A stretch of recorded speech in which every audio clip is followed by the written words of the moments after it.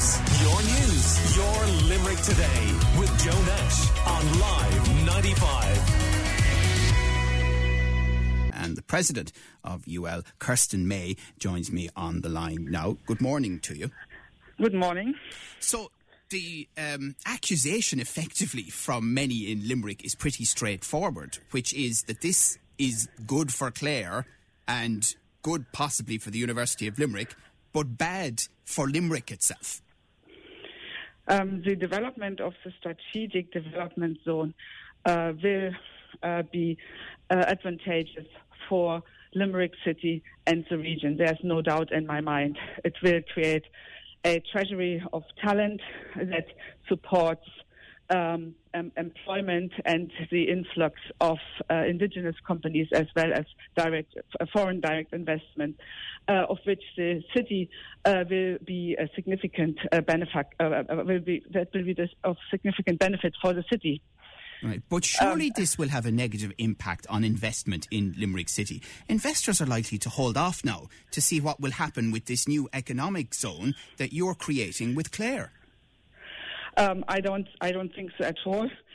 We will be developing the city campus, which is a major part of our overarching strategy to be present in the city, to engage with the Limerick City and County Council. We already have the Citizen Engagement Hub of Limerick City and County Council on the city campus, to engage with businesses and industries in the city centre and with the communities. So we have a full commitment to working closely with Limerick City and County Council to support the regeneration of the city. But isn't it the case that what you are proposing here with Clare dwarfs what you're doing in the city centre of Limerick? Absolutely not. And can I just point out that the SDZ is actually very close to the city centre, closer than many other parts of Limerick, of the city. Right. What about the UL City campus that you mentioned, the old Duns building? How much have you spent on it to date? And how many students are attending there right now? We have quite a number of students attending there in our Fab Lab and in the engagement areas, working there during the week. And it's the first phase of a refurbishment of part of the campus to open it up for the communities and for engagement. But can you give me a ballpark figure as to how many students are there? We have a significant number of students, well over 50, going there, and the number is rising. 50. 550 on a daily basis, yes. Right. And how much have you spent on the city campus so far? I don't think that is important. Important is that we are open and that we continue to develop the city campus. Okay. Well, most people will experience it, as you know, from the outside. So what's going to be done with the facade of the UL City campus and when? So I would like to draw a larger picture. And many will know that the development of the city campus is part of the overarching world-class waterfront development scheme with Limerick City and County Council. And we're working closely with the council to make that happen, to bring the master planning about and to develop a significant campus in the centre of the city. Okay. But in terms of what UL is responsible for and the facade there and the city campus... So as I said, we are engaging with Limerick City and County Council in terms of the overarching master planning of which we are part of and for which we have been allocated funding, and we look forward for that funding to be released in order to commence the master planning phase of the campus. Right. We're chatting to the president of UL, Kirsten May. Now, the European Investment Bank were in Limerick recently. They've loaned money to UL. I think it might be around 100 million. Is there a sum there earmarked for the development of the city campus specifically? And how much is that? We haven't discussed figures. I think it was important that the European Investment Bank was in Limerick, that they have engaged with the president of the higher education institution in order to highlight the importance of higher education for Limerick City and for the region. And I think there is opportunities for significant developments in the future, also embedded in a full sustainability framework. Right. Isn't it true that with this development zone, that rates and the like will be going to Clare County Council and not to Limerick? I mean, Limerick's not going to benefit in that sense. Limerick will benefit in many respects in terms of the skilled employees that are here, that will attract companies. It will benefit from an overall enhancement of the social and cultural amenities that are of benefit for the people in Limerick, and of an overarching regeneration effort for the city and the region. I do think we have to think about the region with Limerick as a main urban hub within the region. Right, but we have a designated activity company. People would be familiar with that in Limerick, working on projects like Opera. Has there been a designated activity company set up for this new zone? And inevitably, are they not going to end up competing with each other? I don't think it's a matter of competing between the designated activity zones. There will be a full stakeholder consultation and aim for complementary development rather than a competing development that is of benefit, as I said before, for the city and for the region. To be fair now, there's only so much investment to go around here, and Project Opera is a major project. What is being proposed here with Clare is major. I assume by your answer you're telling me that a designated activity company has been set up for the new zone. Isn't it inevitable that this will contribute even further to the donut effect? And the sense is that it's going to be a priority for UL in a way that the city campus won't be. So first of all, it is absolutely not a competing priorities. We have an overarching vision for the development of the university, and the city campus is an absolutely crucial part in that, and we focus our energies on doing that. And secondly, as I said before, I don't see it as a competition. I've pointed out that the SDZ is actually closer to the city centre than other parts of Limerick City. With connectivity. Yeah, but it's in Clare, President. It's in Clare. It's in the region of the Midwest, and I do think we have to think regionally rather than locally. Roads and other infrastructure for this zone, where are they coming from?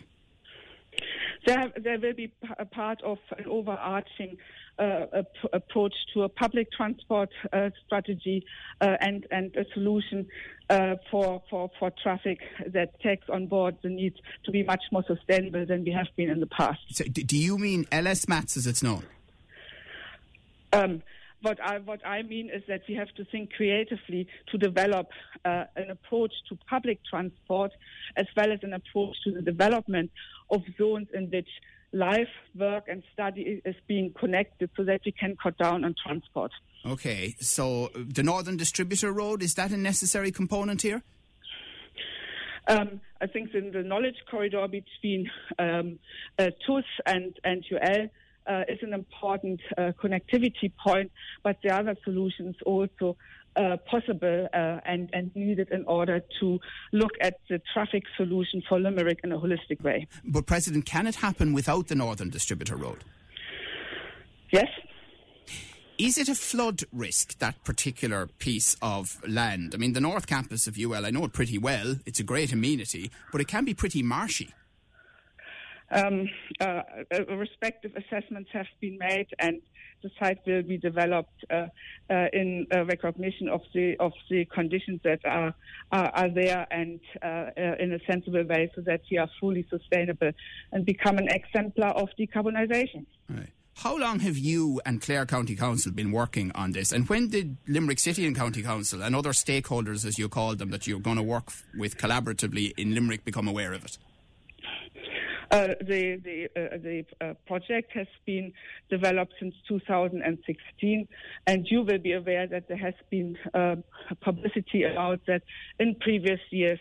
We have engaged and engaging with Limerick City and County Council, and I'm sure that there will be a lot of consultation going forward in the context of the application and, if it's successful, in the context of the master planning. Were they not taken surprised by the specific announcement? No. They weren't. So you had informed them that this was coming. When exactly? We have been in discussion with Limerick City and County Council for some time.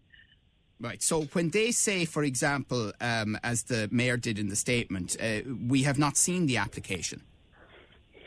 It's an application that has been made. They've been aware of the application, and the important stage will be the master planning stage if application is being successful in order to develop the site in a way that it is contributing to the prospering of the region. Okay.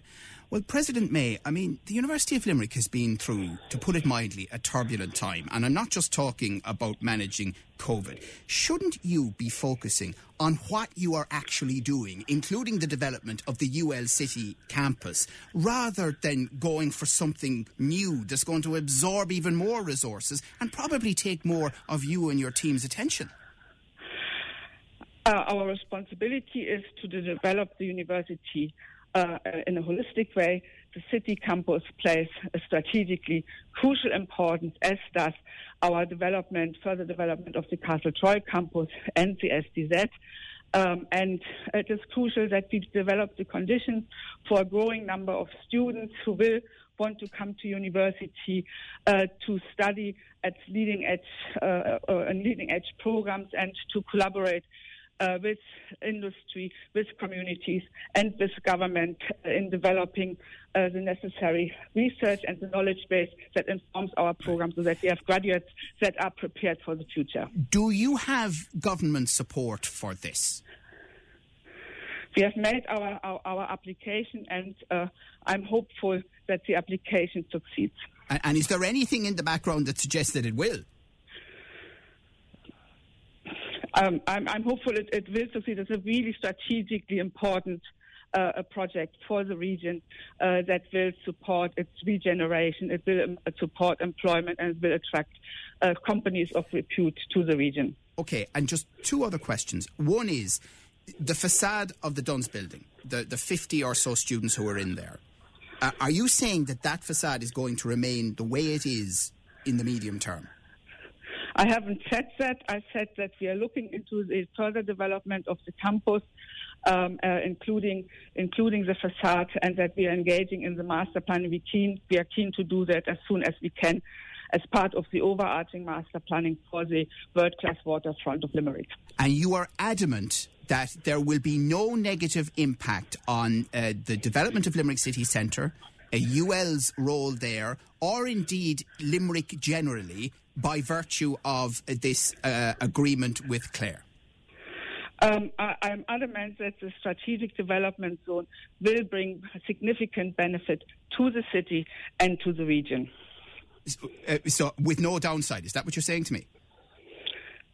It will absolutely, with no downside. With no downside, the universities need to grow. We have years of demographic growth ahead. We have years of internationalization in front of us, and we have a significant need of talent. Talent is Ireland's treasure, so we need to create the conditions in order to develop that talent. Right. So, are you effectively, from now on, the University of Limerick and Clare? I beg your pardon? Are you effectively, from now on, the University of Limerick and Clare? I don't want to discuss names. I want to look at action that benefits the city and the region. Okay. Thank you very much for your time this morning. That is the President of the University of Limerick, Kirsten May. Call Limerick today now on 46 19 95. Live 95.